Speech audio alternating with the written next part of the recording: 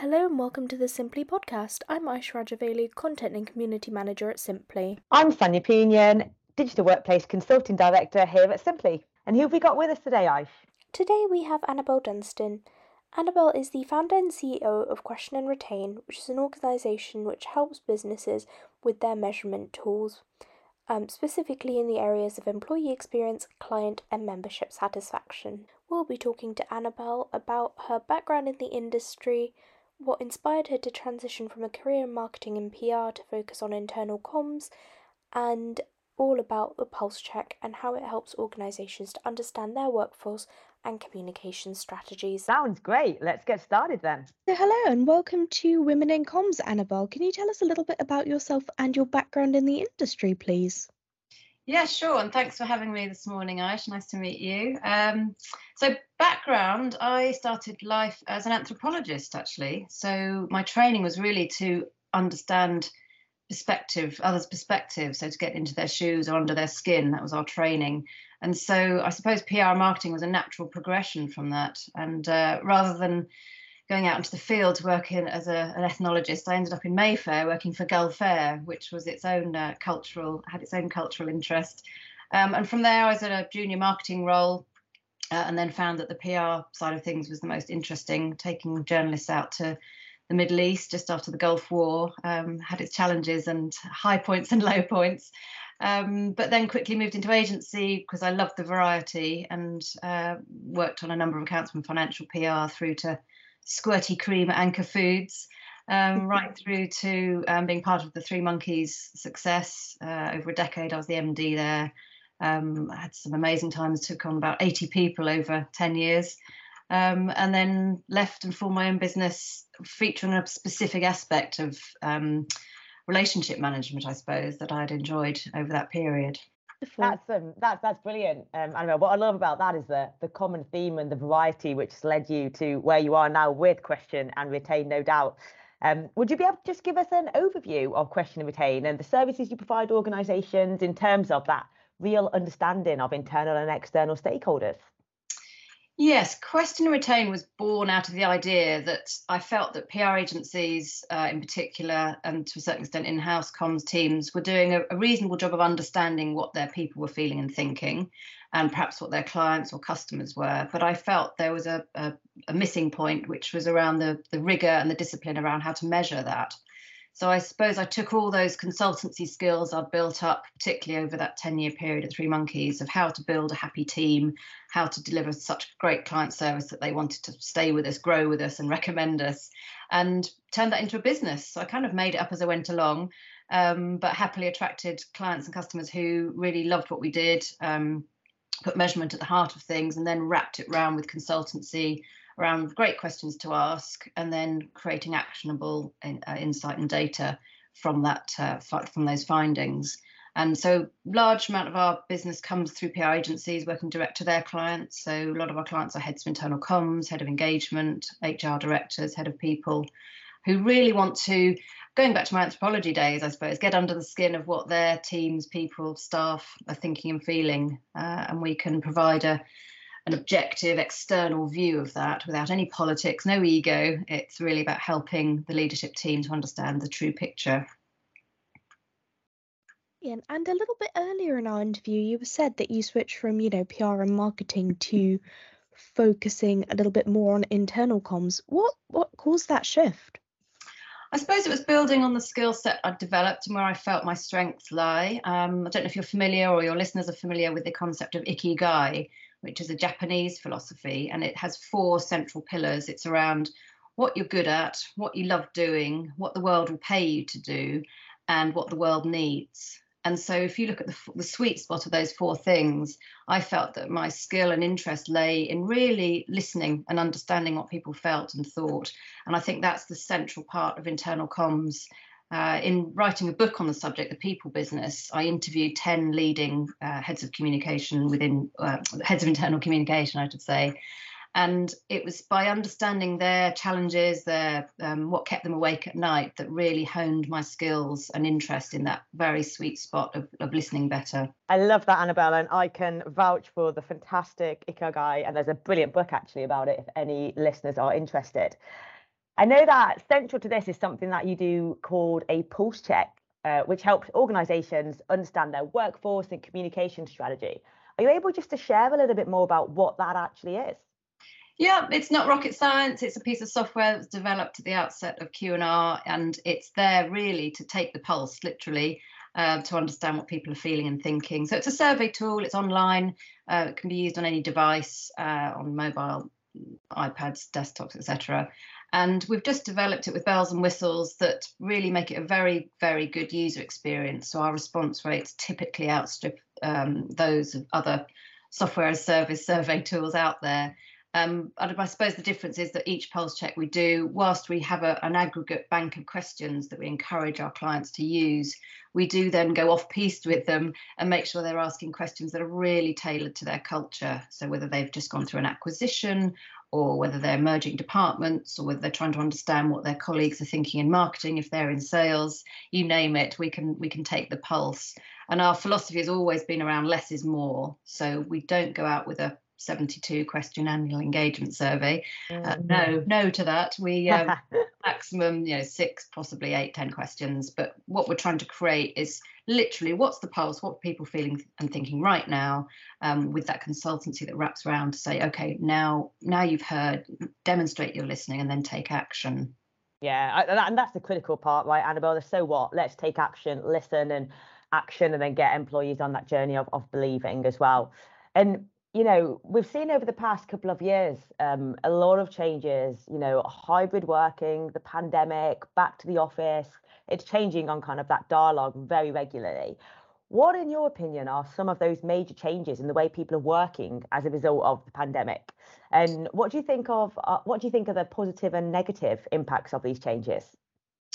Well, aside from the massive trauma that people have been through, I'm very much a glass half full, and in fact I am very glass half full, because I think the pendulum has really swung, and I think we've come from and here my views are going to come out very strongly, very patriarchal employer-led workforce through to a much more caring, understanding, open, authentic style of leadership and workplace in many cases, and I think it chimes with that whole Me Too campaign and women and feminism really being able to stand up for work-life balance, maternity rights, as well as paternity rights, of course. So I think that's a rambling way of saying I think there's some really good positives that have come out of it. I talk to leaders now that 3 years ago wouldn't have entertained the idea of a flexible work force, and now their whole team are trusted. They've got the kit, the technology to be able to work remotely. And yes, the hybrid model, there's a need to come in and be together with people and to keep that galvanized culture. So the downsides are how does a team maintain that culture they perhaps built up pre-COVID? You have got a dispersed remote workforce in lots of cases. So I think it takes real creative and innovative and listening leadership to make sure that you do maintain that galvanized culture. I think it's tricky for juniors, people starting out in their careers, those grads coming out. I think they've been worst hit by COVID, particularly that sort of 15 to age 21 bracket, I would say, really, really impacted through their GCSEs, A-levels and degrees. But coming out into a workforce where they might not meet their manager for several months. I know juniors that have started being sent a laptop and they haven't been into the office yet. So or there isn't an office to go into. But I think, this is a huge topic and I'm sure there's lots been said on it. I think for rural working and towns, it's helped increase the use of the high street, so people working out of coffee shops or co-working spaces instead of that madness of that sort of like a Lowry picture of everybody being sucked into the cities. I think there are benefits to towns and rural areas. So if that can then create the impetus for high-speed broadband across the country, then great. If it gives opportunities to people who wouldn't otherwise have considered a job because it was too far to travel, then great. And of course, the diversity and inclusion, that also plays well to those that don't fare well in an office environment and actually suit better working in a quieter, more controlled place at home. So for neurodiversity, that is. So yeah, I've got a million thoughts on it. I hope that captures some. It does. The balance of probabilities, always the good with the bad. And I suppose, we're in an era now where we're just trying to strive to find what works best for people, what works best for organizations, and really, getting the most benefit from that. Yeah, absolutely. And I was talking to someone just this morning, actually, during my swim in the cold seas of Brighton, about the fact she's a mental health first aider and she trains people. And she was saying that there's talk of it becoming a regulation that corporations have to have a mental health first aider within their team, which I think is a brilliant innovation. And that is definitely a positive that's come out of COVID times. And we know that effective communications, and this is what we're all about here, is underpins all of that good stuff around understanding what people are feeling and thinking, communicating that upwards, downwards, sideways, so that leadership teams are aware of the wider team's needs. So coming on to what needs to happen going forward, I think building on that trust that has been built, and if it isn't there yet, then businesses will be failing. Building on that trust, making sure there's really good, effective internal comms so that people are aware of where they stand and also that they feel heard. And also to give the right tools and technology so that people can remote work happily and swiftly and efficiently. And then to make sure that the training really, in at that management level, we all know that people leave businesses because the line managers can be varying in their abilities. So making sure that line management training is really in place to deal with the new way that we're working and to make sure that people do feel connected and noticed. I think it's easy to overlook people if they're less visible, so you don't have those water cooler moments perhaps so often, particularly in the comms sector where people are working remotely. So how do you spot people? How do you call out good work? And how do you publicly acknowledge that? Those are the kind of skills that managers, I think, really need to hone and sharpen to ensure they retain the top talent. Absolutely. And yeah, it is a challenge, isn't it? And speaking of challenges, what are some of the more pressing challenges you are currently seeing in the field of internal comms, and how are you helping organisations to address them? Yeah, I think there's still some hangover of, well, what to do about hybrid working. And I'm still talking to leaders about, should we insist that people come in? I think that I talked about a pendulum swinging from one extreme to the other. I think the pendulum is coming back to a middle point, which is listening to your team and understanding what works best for them. And it's different for every person. So flexibility, which isn't always easy for businesses that perhaps have a more traditional outlook. So being fleeter of foot and being able to pivot, that lovely P word that came out a lot in COVID, and react and respond to the needs of the workforce as we go forward. I think some businesses suddenly found themselves having to run their internal comms to a much more diverse set of audiences because they're working different ways. I was interviewing the chief people officer at First Bus recently, and he was saying what's interesting is that businesses are playing catch up with how businesses like theirs have always worked. They've had to deal with bus drivers and engineers, so different ways of communicating.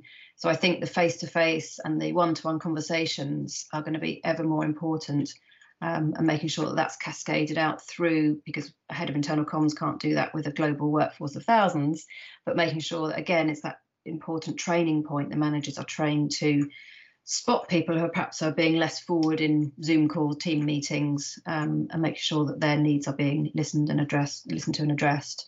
Employee wellness and mental health absolutely is going to stay top of that agenda, and companies that aren't all over that will suffer because they won't attract the right talent.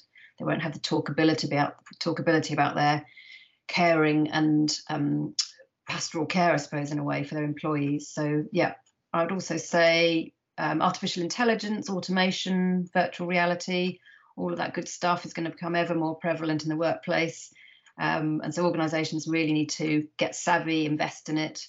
I was talking to another leader recently about ChatGPT. He and I were both working on it over Christmas and January. Just our minds were blown about what it can do. Yes, there are downsides to it. To your point, Sonia, it can be, there are some people out there who'll use it for bad things, but the upside of it is that it opens up possibilities for those who perhaps struggle with learning, and to be able to ask ChatGPT and give you a viewpoint on stuff is phenomenal. For me, it's like being taken to the top of a ski lift and then rather than having to do all that grunt work to get there, and then you have the freedom to ski. So I think it's going to create a lot of creativity and opportunities. So yeah, AI, virtual reality, automation, I think if we look back in a decade, we'll be stunned at the sort of archaic way we're working today. Absolutely. Well, that was all of our questions, actually, Annabel. Thank you ever so much for being on our podcast. Thank you very much. I've enjoyed it, and I hope I haven't rambled too much and that I've said some things that might pique interest.